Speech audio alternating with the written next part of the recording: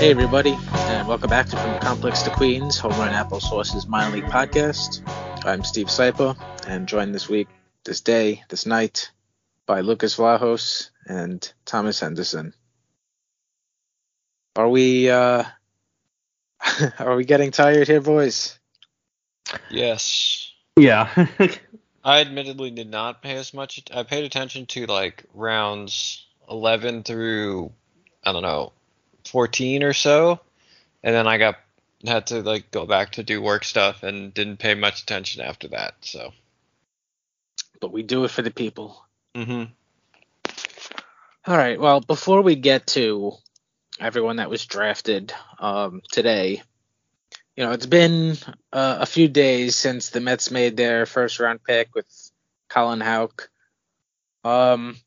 Has your opinion on his selection or anything related to him, has anything changed? Are you feeling any differently? Do you have any new interesting thoughts regarding his selection? I think my feeling on the pick philosophically is still the same. I don't have any novel thoughts, but I did see an interesting tweet. This is from Beck, not the musical artist. It's at Upper Beck on Twitter. He's a contributor at the Dynasty Dugout, and he pointed out that if you pair exit velocities and that percentile with swing efficiency as calculated by Perfect Game, that can kind of give you an idea of who has good power and then subsequent projectability. Houck has really good exit velocities and a really inefficient swing right now. So, that's something. Yeah, I remember on draft night looking, he has pretty bad hips, I think it was. Not as in like medically, but how he uses them in his swing, if I'm not mistaken. Yeah, and I was certainly familiar with this concept, but I do not subscribe to Perfect Game. I was not aware they had a metric for this. For those of you who don't understand what we're talking about, basically they're quantifying the sequence of the movement and just the fluidity of how the energy is transferred in terms of your hips firing, your torso swinging through, your arms, your wrists, etc. I don't know how accurate it is. I've never seen it before. It doesn't surprise me that there are metrics out there. I just thought this was interesting because on draft night, when I was on the BP simulcast with Jarrett and Jeff and Smith Brickner, I kind of posed the question of how do you decide which of these guys has more development to do, right? Like, how do you decide who is already a polished hitter and who is more raw? And this was a leading question. Like, obviously the answer is that's what you're leaning on your scouts for. But it's interesting that by this metric, that kind of lines up with what the scouting consensus is about Houck, right? That his he's still definitely more raw. And for the Mets, that's both interesting and concerning, I would think, because it means there's runway to make improvements. Maybe you can correct some of the swing and miss and can add more power if you actually correct these problems. But do we have faith in them to correct the problems? I don't know. Yeah, the two most notable guys that pop out immediately are Alex Ramirez and Kevin Parada. And their issues are not so much mechanical body movement as much as it is like hand placement and swing path, but those are both issues that have gone on with both of those players for longer than I would want to see.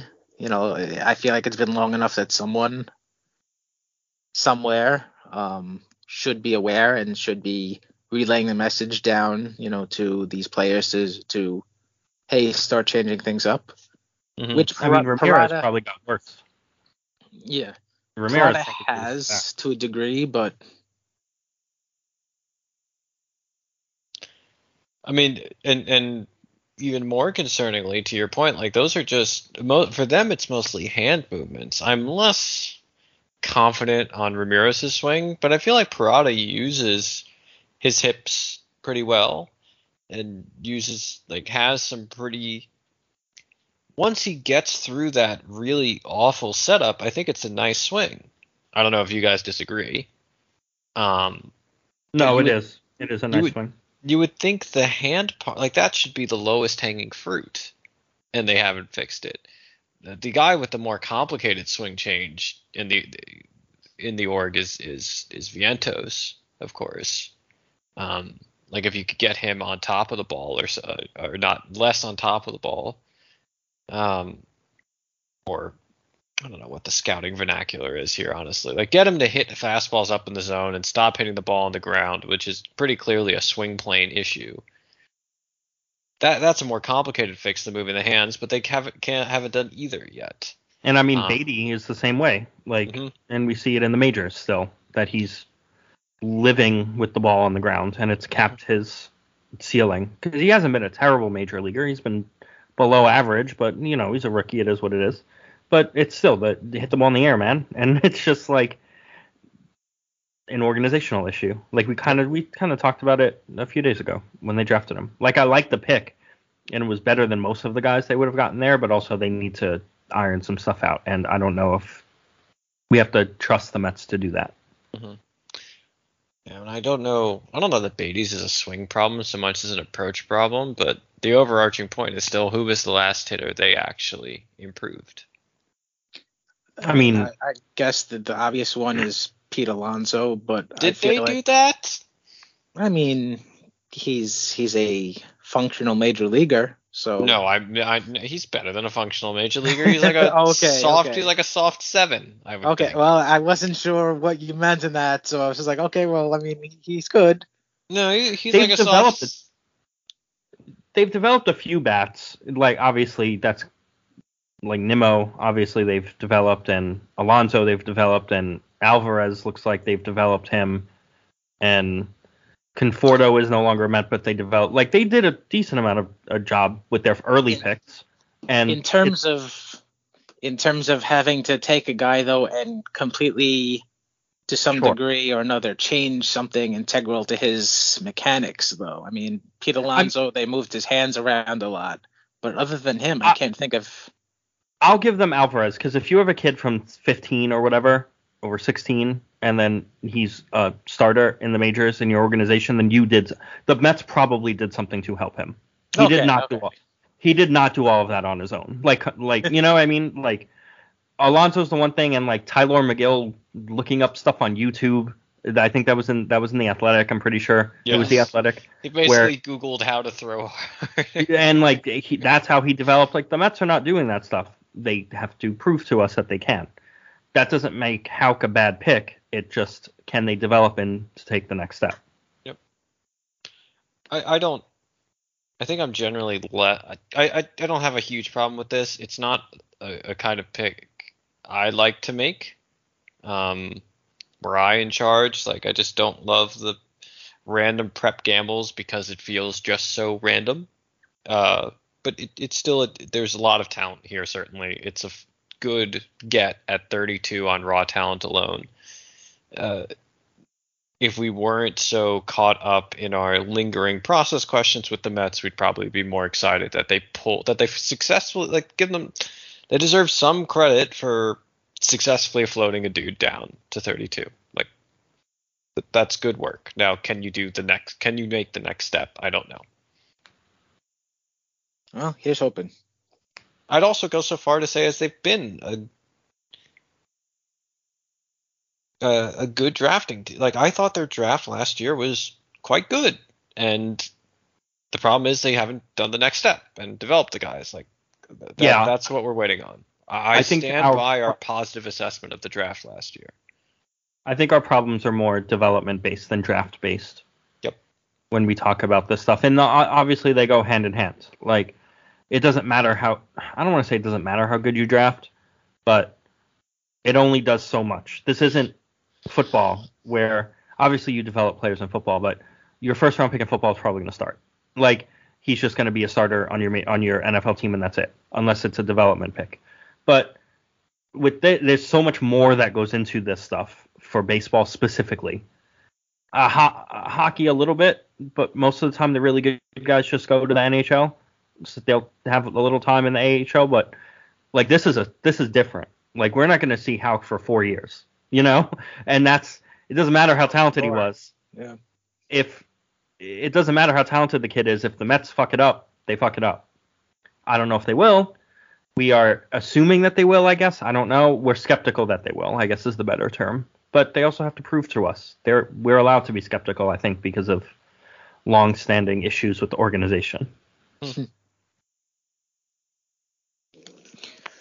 All right.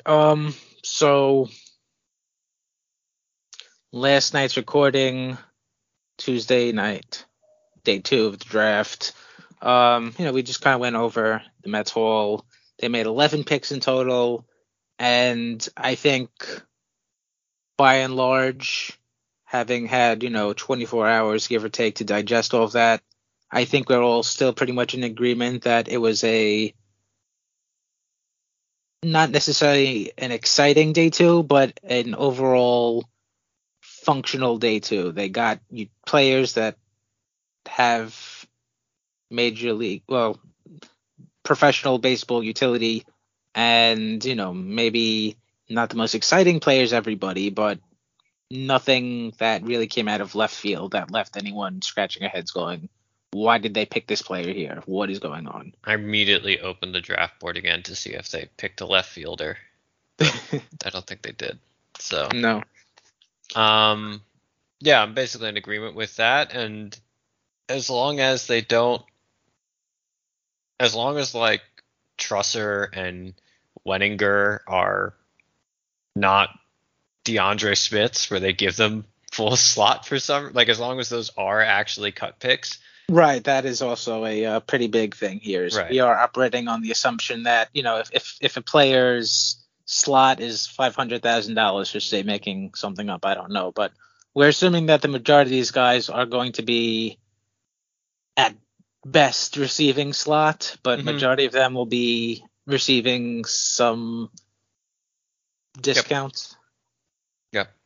Because the point I'm making is I don't see a Carlos Cortez here, right? I don't see a DeAndre Smith here. I don't see something that's obviously bad, presuming that the guys that look like burn picks are actually cut picks. Right, exactly. Because we could have said the same thing last year, and I think we did say on the pod that, whatever, I'm not going to get tied up. We're not going to get tied in knots over DeAndre Smith. He's probably a cut pick, and then they gave him $1 million. Yeah. I was like, all right, you can if you want to do that. That's fine. But also, it's like, why'd you do that? You could have just cut pick him and called it a day. And there were definitely some interesting names. Nolan McLean, two-way player from Oklahoma State University. A.J. Ewing, a prep shortstop from Ohio. Zach Thornton, a left-handed pitcher from Grand Canyon University. And a quick tangent, because every time I was writing up his profile and looking stuff up, and I kept saying like, Zach Thornton. Were you thinking of the guy they got for Ike Davis all those years ago? Yes, exactly. Yep. Same, obviously not the same guy, but same name. Steve, I had the same thought the second he was drafted. I'm like, guy's back. It just sounded familiar, but I couldn't place it, and then the light bulb went on. Unless it is the same person, and he's just like, "Hello, fellow kids. I am college player." What is up, fellow youths?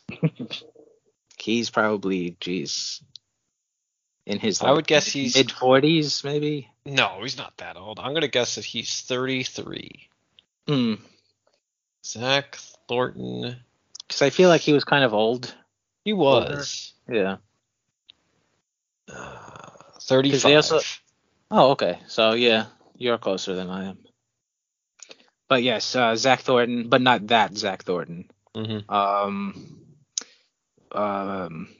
on. Boston Barrow, a prep shortstop from California. And then just, everybody else, like I was saying, they're all guys that you don't necessarily have to squint to really understand why the Mets are picking these guys. There's a guy that has, good defense, or a guy that has above average power, or a slider with good spin rates, or a fastball plus velocity. The kind of Moneyball approach to a draft where, okay, we don't want to spend all of our slot allotment with this pick. So we're going to identify one thing that a guy does very well, pick him, and then hopefully give him underslot money. But it's it's a strategy that works, and it's just good to see the Mets using a viable strategy. Mm-hmm. We'll yell. Well, I'm sure we'll complain about it if they wind up giving someone too much money here. All right, so today was the last day of the draft, and the Mets made 10 more picks. So with their 11th round pick, the Mets selected Brett Banks, a right-handed senior pitcher from UNC Wilmington. He's got a big-time fastball, like high 90s. He's got a sweepy slider. So-so numbers early in his career, but he was moved to the bullpen this year. He kind of took to it. The occasional command issue holding him back, but nothing wrong, with this as an 11th round pick, Fine. There's some interesting tweets about his stuff. Copy paste our conversation on all the pitchers from last night. Yeah, that's really what this day is going to.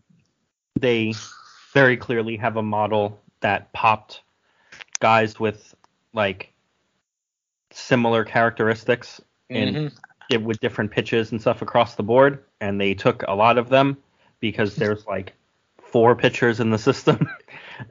So they were like, all right, let's just get as many in as possible on day 2 and 3 because the bats are less likely to pop on day 2 and 3 than the arms are.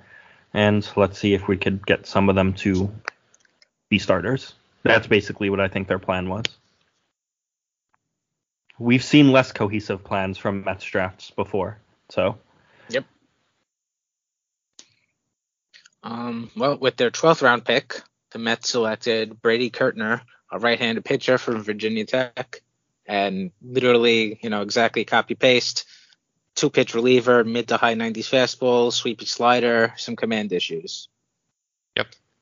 I will note, this is someone else, another tweet I found. This is from Mason McRae. I don't know who he is, or let me see if I can figure out quickly if they write for anyone. It's a VCU student, class of 2024.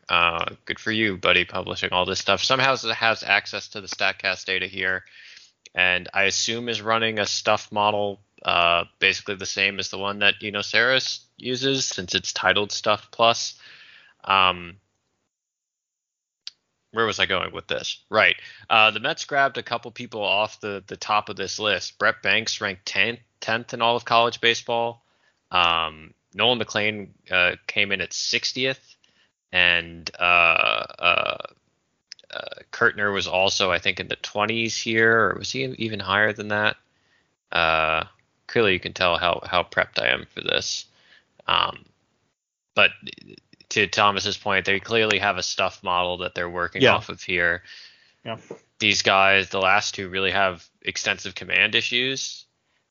Also, who knows how well, I have not seen any studies on how well college calibrated stuff would actually hold up, right?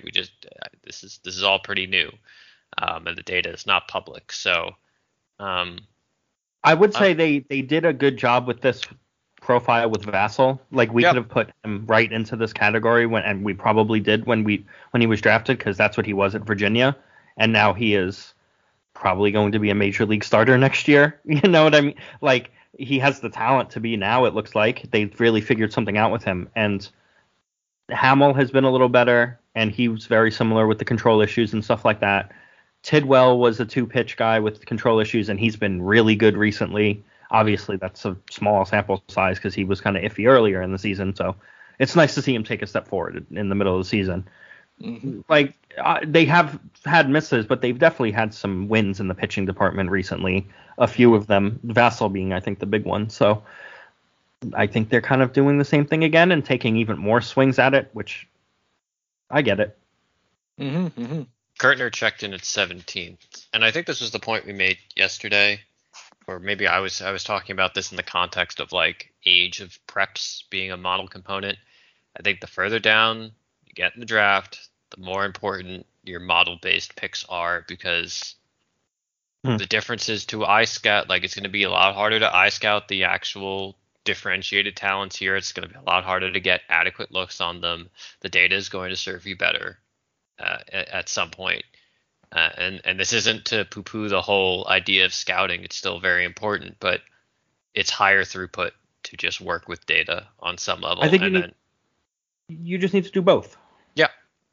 Like you need to, I would, I'm going to lean into my PhD language here, right? The data here in a world where you cannot possibly get adequate looks at everyone. The data here is really powerful for hypothesis generation. It flags guys and says, hey, this is interesting. Go look at this. And then I'm presuming they had scouts go look at Kurtner and Banks and whoever else and say, oh, okay, well, this is interesting and it matches my eye scouts. We should roll the dice on it. So that's a much more thorough process than I think we've ever seen them employ before, where in the past it was probably much like a bunch of guys sitting around a table and say, yeah, well, I sat on this guy for 2 games and he popped and he's got an ERA of 6, but I liked him those 2 games. Why? Yeah. I don't remember. He's got a good girlfriend. Yeah, there it is. Yeah. Or like they saw USC play and some kid went 2 for 4 and they were like, all right, he's good, but he was actually not good or something. Insert big school here that they used to do that with. Yep. All of this is supposed to be a positive commentary on what they've done here. So positive podcast. No, yeah, like we were saying before, it was worse. Well, to that point, I think that is encapsulated very well with their 13th round pick, right-handed pitcher from Elon University, Ben Simon. He's a smaller pitcher. Unfortunately, he's a New Jerseyan, but he's got a high 90s fastball. He's got, low 80s slider. He's got a changeup. He's good at, changing speeds, confusing batters. And in years past, and nothing, no offense against him, but a player like this would have been drafted in the 5th round and would have gotten slot money, and his name would have been Riley Gilliam. Oof. Yeah. Riley Gilliam was better than didn't Riley Gilliam at least had he was a little bit better. Well, I'm not going to say a little bit better. He was better, but you're drafting and signing slot a closer in your 5th round. That's not good. Don't get me wrong. Correct me if I'm wrong.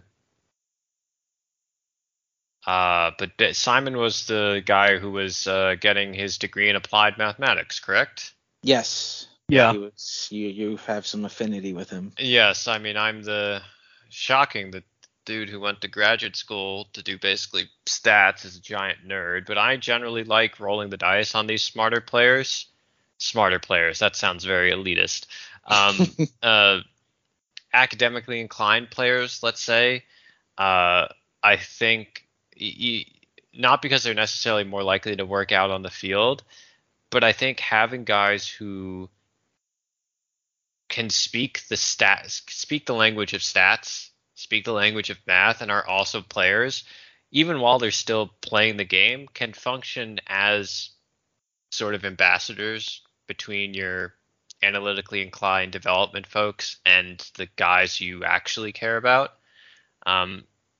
And maybe he just serves that role for a little bit and filters out, maybe becomes more of a long-term fixture there. But I generally like this, grabbing this kind of profile just for that sort of middleman role, because this is hard to communicate.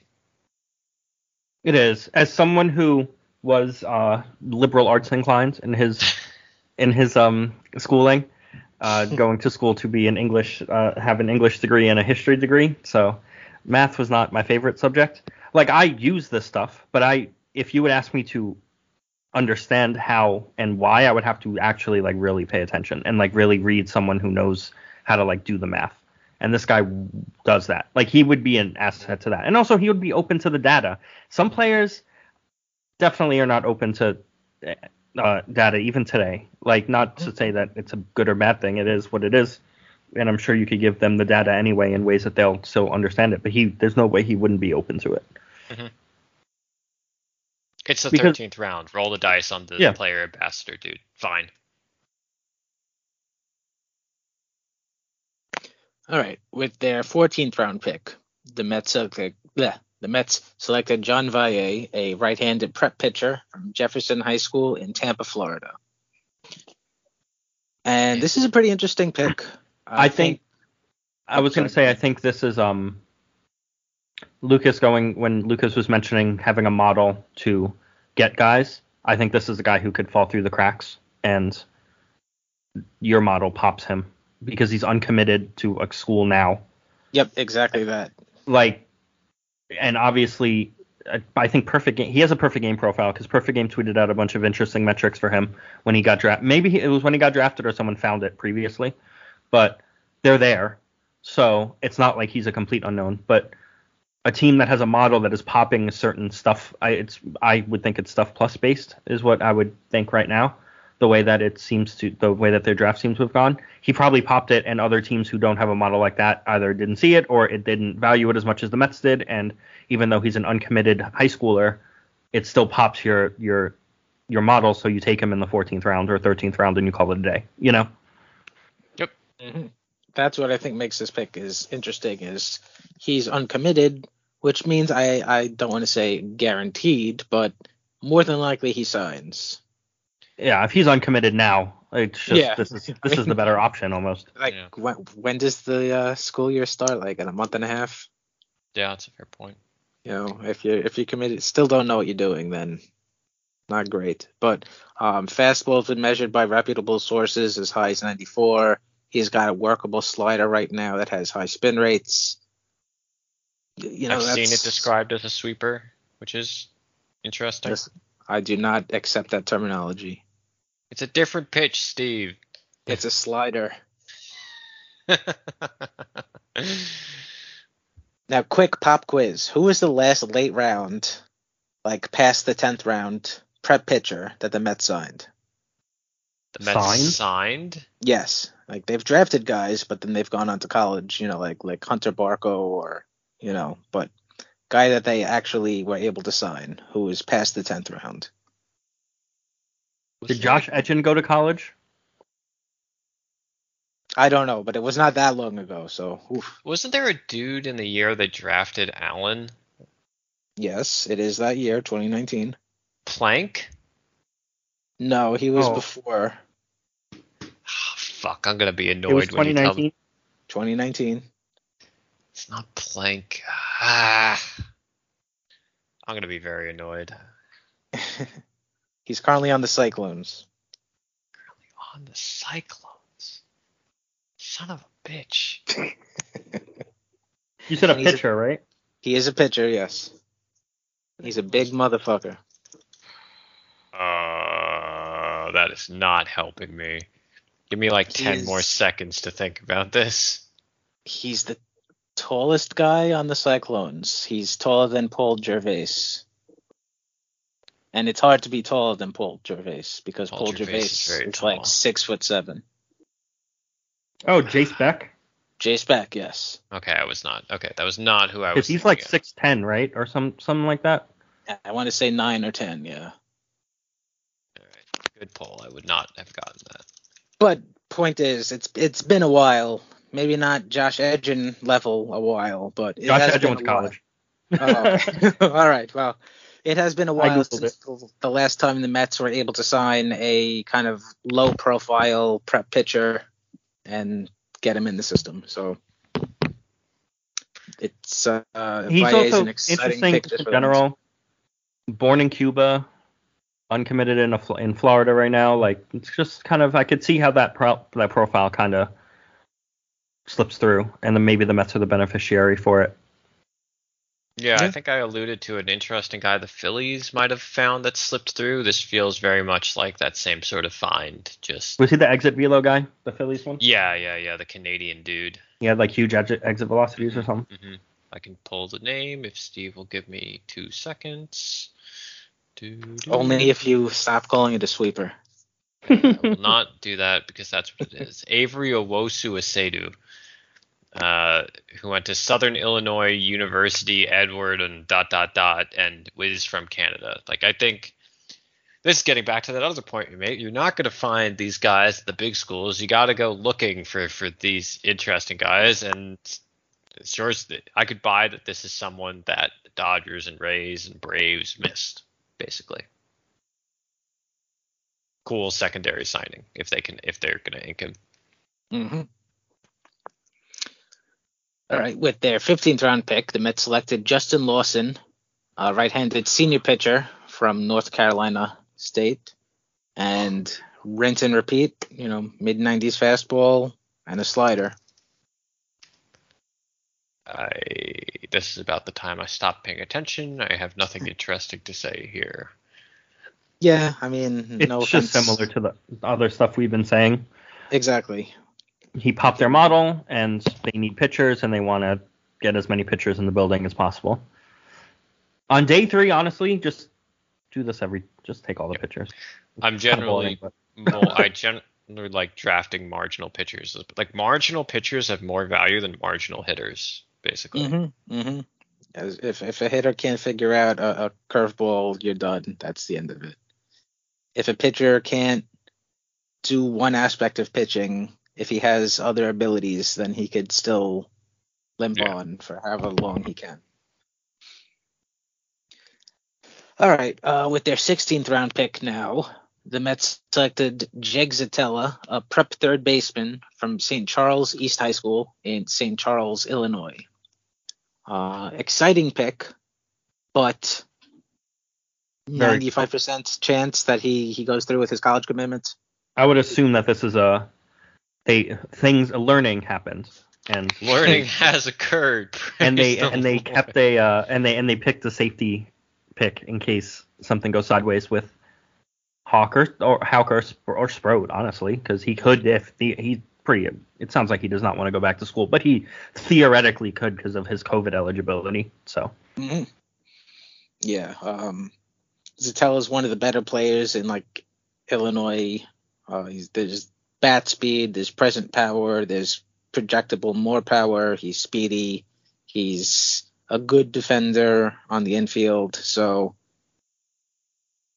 really no chance that the Mets sign him unless things take a wacky turn somewhere in the draft. But like you said, learning has occurred. Mm-hmm. And, if they end up wasting this pick because he goes to college, I don't care. Does that that just means that they're getting one less mid-90s reliever with the slider? Which no, it's not even that. It's not even that. It's the same thing when they took Allen and Barco in the same year. Like, you need to do this. It's just if you're going to take the overslot risk in the early rounds, like they didn't do it with Rocker, and then look what happened, and then it was a disaster. That draft class was like, well, okay, nothing's going on. Your headliner's not there. You cannot risk not getting a high upside guy here, and this is a perfectly acceptable one. Mm-hmm. What year was Rocker? Was that 2020? 21. 21, yeah. Because 20 was the COVID year with they only had like 5. Yes. Yeah. JT Ginn, Isaiah Green. I was gonna go try to find someone that signed, because they wasted something like $1.5 million of pool money. I was gonna go try to find someone who had signed for about that amount. It was now a good prospect just to put salt in the wound. But Spotrac doesn't want to work with me, so I'm not gonna do it. Well, that's good. Now it's annoying me. Who were the players that signed in that 2020 draft? There was P. Crow Armstrong as the first pick. Isaiah Green was the second, or whatever. Green was the second. Green was the second. JT Ginn was the third. Not Andrew Edwards. That second baseman dude. Anthony Walters. Walters. And Eric Orzi. Fifth, right? And Eric Dwyer or something? Matthew Dwyer, who was like one of the Wilpons' grandson's friends or something. Yeah, it was just some fucking shit like that, awful. Yeah. It was something like that, yeah. It's really bad. What a draft class that was. Yeah, but they traded half of it for Lindor. I don't give a shit. Yeah. I was wrong about Josh Wolf. They traded Green for the hell, but they traded Pete Crow Armstrong for Joshua Baez. Yeah, the PCA for Javi Baez, Javi Baez was rough stuff. He would look real nice as your outfield to be right now with Marte and Marte looking cooked and Canna free agent if they decline his option. Unless it's a player option, I don't remember. Yeah. All right, so with the 17th round pick, the Mets selected Bryce Jenkins, a right-handed senior pitcher from the University of Tennessee. His fastball's only so-so. It's like mid to low 90s, but he's got a slider with a spin rate over 3,000, so you love to see that kind of stuff. And again, 17th round pick, you are identifying specific things at this point that players have or can do well. And a slider, with that kind of spin, I would say that's a good thing to have equipped. Sure, whatever. Yeah. There's something. It's better than Matthew Dwyer. That is very true. With the 18th round pick, the Mets selected Gavin Jones, a left-handed prep pitcher from White Oak High School in White Oak, Texas. Fastball been measured as high as 91 earlier this year in tournaments. He's got the makings of a decent curveball and a changeup. He's got a commitment to Texas Tech. He's a Texas kid. He's got promise. He ain't signing. Probably does not sign. This feels like another safety, another just in case one. Mm-hmm. I think there's more of a chance that he signs than there's a chance that Satella signs, but still the likelihood of him signing is very minute. I agree. I think they have a better chance if things go sideways maybe this is one of those, like, a few of their third or fourth round picks or whatever don't sign for some reason or whatever, and they have a little extra money left over. I don't think he'll be that expensive, but it feels like they're just not going to be able to finagle the money. Do we think they're signing? Valle we already talked about. Do we think they're signing Boston Barrow? Do we think or is he also in this guy? I'm not sure. I don't know. I wouldn't be surprised if I think he might be early enough where they have intentions of signing him. Mm-hmm. It's kind of what I was thinking as well. Too early. I also hate doing this because we're just guessing. Yeah. That's what you have to do now. Yeah. With their 19th round pick, the Mets selected Christian Little, a right-handed pitcher from LSU. This pick's amazing. He's a former Vandy player. He went to LSU, so that's a one hell of a transfer. You win the championships 1 year with one school, and you win another championship. Not bad, but I think he's still kind of in the same vein as all these other pitchers that have been selected, but he throws a cutter, which is at least new and different. Also, he was like a huge prospect. Yeah, he was very. He was one of the biggest pitching prospects in the country at Vandy. Yeah. I said you don't go to Vandy and suck. So. And he was like the number 3 there behind Leiter and Rocker, and then he transferred to LSU and was bad. So like I don't really know what this is. This is fascinating. Like, I think this is one of the more interesting picks they've made, and he probably never plays a game in the Mets organization because he's only 20, so I'm sure he'll just go back to school and see if he could get better at LSU and have a better season at LSU and just get picked higher next year, especially with how the Mets money seems to be with how many cut picks they made. But it's fascinating to pick a guy like this here, to have that level of former helium on him and then take him in the 19th round just because what else are you going to do in the 19th round? He has, unlike a lot of the guys we've talked about, good fastball shape. Really nice vertical break on it. My only concern is that Vanderbilt is a decent pitching dev school, and LSU's pitching coach, they straight up poached from the Twins, and he turned Paul Skeens into a monster when he was like not nothing, but nowhere near this level of prospect when he transferred in. Slightly notable to me that the very good LSU coaching staff couldn't really make much of this, but if they can get him in the 19th round, the fastball alone is worth gambling on. Yeah. I mean, this dude has a literal NIL contract with Rock Nation. Yes. It's not like he doesn't need the Mets 19th round money he's fine.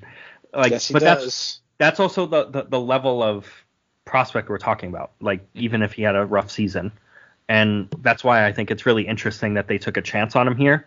I don't really know how this ends up, but it's just fascinating. Like, it's one of the most interesting picks they made today, and he's probably never going to play a game for the Mets, which is very funny. But that's how it works out sometimes. BA and Prospect Live had him flagged as a day 2 flyer, right? Like, if you get him here, it's a coup. I don't know that they will. What's the 11th to 20th round money this year? It's like 150K or something like that. Yeah, I believe it's 150. Okay. Yeah.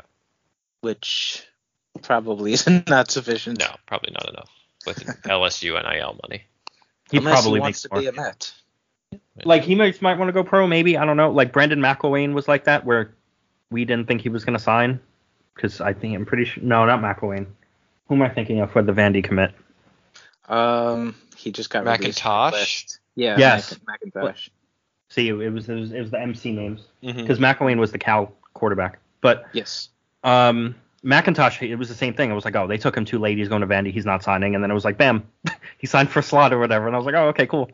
Like, that was a nice signing at the time too. Obviously, he hasn't done much so far, but still, like, it's still a nice thing if you could get him at the spot. Mm-hmm. And finally, with their 20th round pick, the Mets selected Keelan Clark, an outfielder from Mississippi State University. And the offensive numbers in college baseball this year were inflated to a ridiculous degree, but Clark is surprisingly proficient with the bat for a 20th round pick. He's had exit velocities over 100. He doesn't strike out excessively. He walks a decent bunch. It's not a bad gamble for the 20th pick. He struggled against breaking balls, so that's a thing that's gonna make or break somebody. But you could say that literally against about 70% of college baseball players. Mm-hmm. Ones that don't have the kind of recorded numbers that Clark has. So I actually quite like this pick. Yeah. There's real power here, I think. Like, his average exit velo isn't excellent, but it's pretty solid. He has maxes over 110. The problem is the chase, and that's usually something that really drives me off a prospect, and it will probably drive me off ranking him highly. But betting on this amount of power at this point is impressive. He also, weirdly enough, has a track record of hitting velocity well. Yeah, that's interesting. Like, those, I mean, I feel like those are the two big things you expect guys to struggle with: good breakers and velocity. And he has one of those problems, and one of them can be fatal. But he can handle a fastball, it seems. So, again, 20th round pick. That's a nice little get if you can bring him in. Yeah, it's a pretty interesting. Hey, we're taking obviously it's a college bat on day 3. Your expectations are always going to be a little not low, but kept in check. Tempered. Yes, tempered. There we go. But I mean, hey, look, the dude hits home runs. He hits the ball hard, and he hits velo. See what you could do. See if you could get him to clean up the approach and lay off the spinners and call it a day.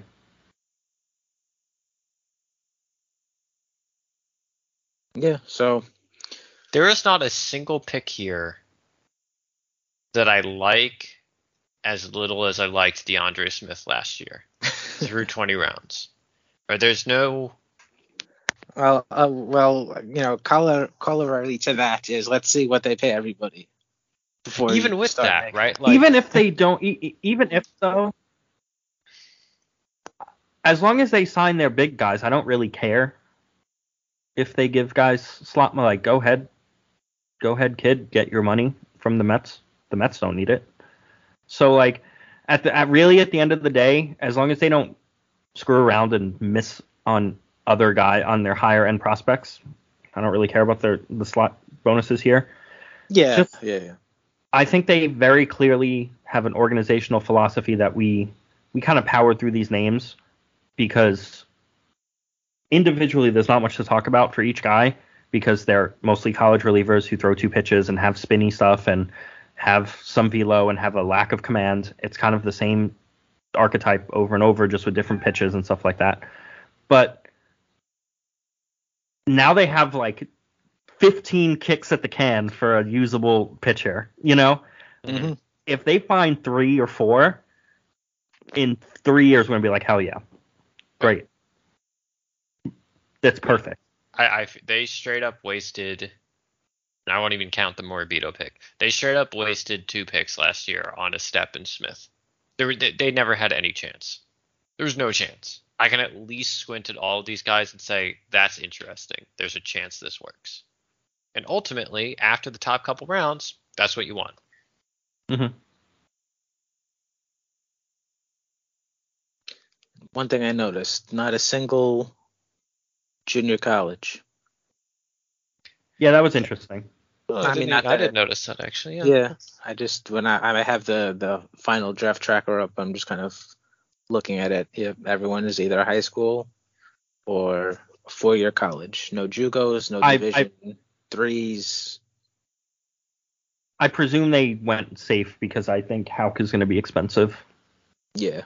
So they took the cheapest possible outcome for a lot of these picks. Yeah, that's honestly the most interesting short-term question. Like, obviously, there are interesting questions over the next 3 to 5 years with most of these guys. But in the next month, like, how much is Houck getting? Because that's going to determine a lot here. Yep. And an underrated thing with some of the safety picks, I don't think the third baseman's name, who I don't know how to pronounce. How do you pronounce his name? Zitelli. That's what I think so, right?